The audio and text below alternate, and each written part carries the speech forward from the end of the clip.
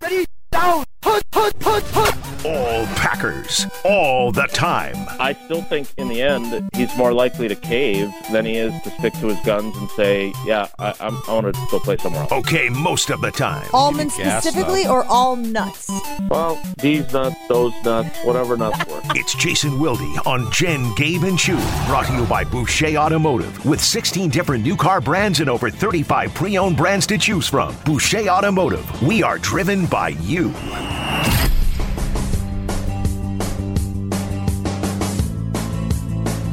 Happy Friday to our friend and teammate Jason Wilde. Jason, how you doing this morning? I'm great. How are you guys? Ooh, great. I love a great on a Friday. I'm good. We were just discussing the Aaron Jones developments in Green Bay. And, you know, we had talked about this for several weeks leading up to where we are now, whether or not it was better to cut ties with Aaron Jones, given his age and obviously his cap hit, or if the restructure was the way to go. Green Bay opts for the restructure. Just your reaction to the news this morning that Aaron Jones will, in fact, still be in Green Bay. Yeah, you can't get rid of your most explosive offensive weapon 2 years in a row, or you end up getting the team ends up getting rid of you at some point, right? Like, I understand the devaluing of running backs. I understand that the salary cap is a big, 1,000-piece puzzle that right now is barely out of the box on your kitchen table. But this is a piece that you absolutely have to have, especially after you traded away the best wide receiver in football a year ago. You didn't take a pay cut per se. He's making $11 million this year. He gets $8.5 million, according to Adam, in the form of a signing bonus, so they can spread that out over multiple years. It also puts them in a position that if they don't want him next year, or if he falls off the table, you're able to move on from him. So I think this was a no-brainer. I'm a little surprised it happened today already, but you know, we're a ways away from having to be in compliance with the salary cap and everything else. But this strikes me as one that you had no choice, even if you don't think running backs are as valuable as they used to be. When you look at this offense and you say, who scared opposing defenses when he was being utilized, Aaron Jones is still at the top of the list. I don't care what Christian Watson did over a 4-game stretch. Check what he did in the loss to the Lions. There's an inconsistency with a young wide receiver whose production is incumbent on how often the quarterback gets him the football. So this, to me, was a no-brainer. My only surprise is that it happened this morning. Jason, do you think they did this so early as a show of good faith to the quarterback? Yeah, I don't think so. Certainly, it's a sign that they're not going into full rebuild mode. Because if you are, then you cut him loose or you trade him, and you go out and draft a running back in the 4th or 5th round, like they did with Jamal Williams and Aaron Jones. So maybe a little bit, but I don't know. Today's Friday. Is Aaron Rodgers seeing this news, or has he already gone into the darkness? Well, I said it's like Shawshank, Jason. Someone in Shawshank went up, and he's in there I don't know if he heard, but Aaron Jones signed. Yeah, the kid passed his test, C+. Yes, exactly. I tickle myself sometimes. But not when we're on the radio. Good grief. I'm more bothered by the fact now that this is a full-on confirmation that Chewy and I think alike. If you go back and look, I did a screen video thing with that exact scene where Tommy gets his. Are you serious? Yes, go back. I don't tweet that much anymore, so go back to my timeline. The whole video is there. There's Andy Dufresne in isolation, and the guy comes and delivers his piece of bread and a cup of water and says, the kid passed. C average. Thought you might want to know. So now we restructured Aaron Jones. He's staying next year. He thought you might want to know. Well, there was a movie, Twins. Yes, and you're Schwarzenegger and I'm DeVito, you jerk. Wow. Wow. As soon as he said it, my brain was like, I don't think that was very nice. Jason, I guess part of this Aaron Jones thing that is a little jarring to me is this little nugget from Adam Schefter. Including the upcoming season, Jones will have made $31 million since 2021, second most among running backs behind only Christian McCaffrey.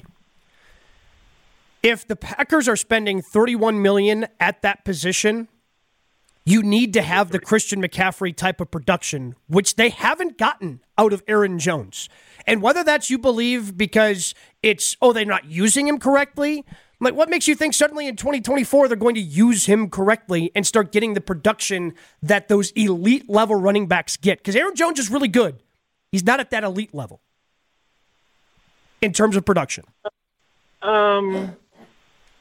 Okay, I'll grant you that, and if you'll grant me the fact that they don't utilize them to the degree that those other teams have utilized their running back. But then what are you paying for? Aren't you paying to be able to utilize him to that degree? Okay, but I think that don't you find that statistic mildly misleading? Because, for example, it doesn't include Zeke Elliott, right? Who got a ton of money up front, and that contract is so onerous. And the Cowboys have been stuck with him, even though Tony Pollard is a better player, right? Correct. Like, I feel like, first of all, that deal that he signed, that Jones signed, was really a 2-year, $20 million deal. No matter what they did, year 3, they were going to have to do what they just did, right? I mean, there's no denying it. Secondly, I feel like for $10 million a year, which is what he essentially got the first 2 years, they got pretty good production.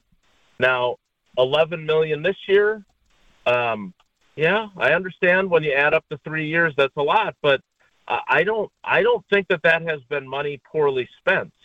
I will say this, I think it became pretty evident during the course of the season that for those of us that thought that Jones would be more the complimentary back and Quadzilla was going to get to be the lead guy, they clearly didn't feel that way, right?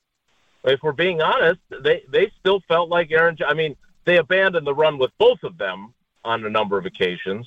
But overall, I think it's pretty clear that they still believe more in Aaron Jones than they believe in A.J. Dillon. Would you agree? Yes, and I don't want to make it seem like I'm an Aaron Jones hater, because I'm not. He's a good player. But the problem becomes, Jason, when you're paying Aaron Rodgers what you pay him, when you're paying David Bakhtiari what you're paying him, you give Elton Jenkins that contract, you give Jair Alexander that contract. Okay, now you have to win in the margins at other positions. And if you are giving one player the second most money at his position over a 3-year stretch, I need more than what I've gotten out of Aaron Jones. I just do. He's produced good. I need great out of that position for that kind of money. Well, you had a wide receiver that was producing beyond great, Hall of Fame, and you traded him, and now you're not spending jack on the wide receiver position, right? Yeah, man. But so you're going to chase this because you made a mistake last year? Like I don't understand what Goody's doing. I guess it comes down to I don't know what Goody's doing when it comes to roster construction. Yeah, I think it goes back to what I said at the beginning, though, and that is he put himself in a position where. Do you really think he had a choice? Theoretically he did. But, to move on from Jones a year after you moved on from Adams, and Lord knows you might be moving on from Rodgers, I think by trading Adams, who he himself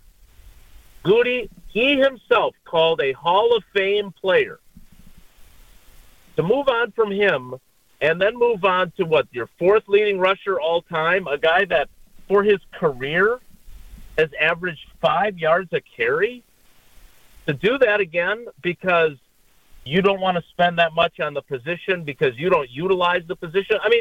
the guy had a ton of catches too, right? Like, I understand that you want him to be like elite statistically, and that is not what he's been. But I think let me put it this way: I think they've squandered far more elsewhere than they are on Aaron Jones. And to your point, you could be right. He could end up having a bunch of injury issues, and this will be money poorly spent for the 2023 season. But again, I think when you move on from the best wide receiver in football and a guy who's probably going to end up with a gold jacket someday, and then you spin it as if he didn't want to be here, I don't think you get better by not having Aaron Jones on your roster, and I think it's really hard to convince people that you're still trying to win a Super Bowl if you move on from him a year after you moved on from Adams. Jason, really good stuff from you this morning. We appreciate you. Have a great weekend, and we'll talk to you again soon. All right, everybody, take care. Be good.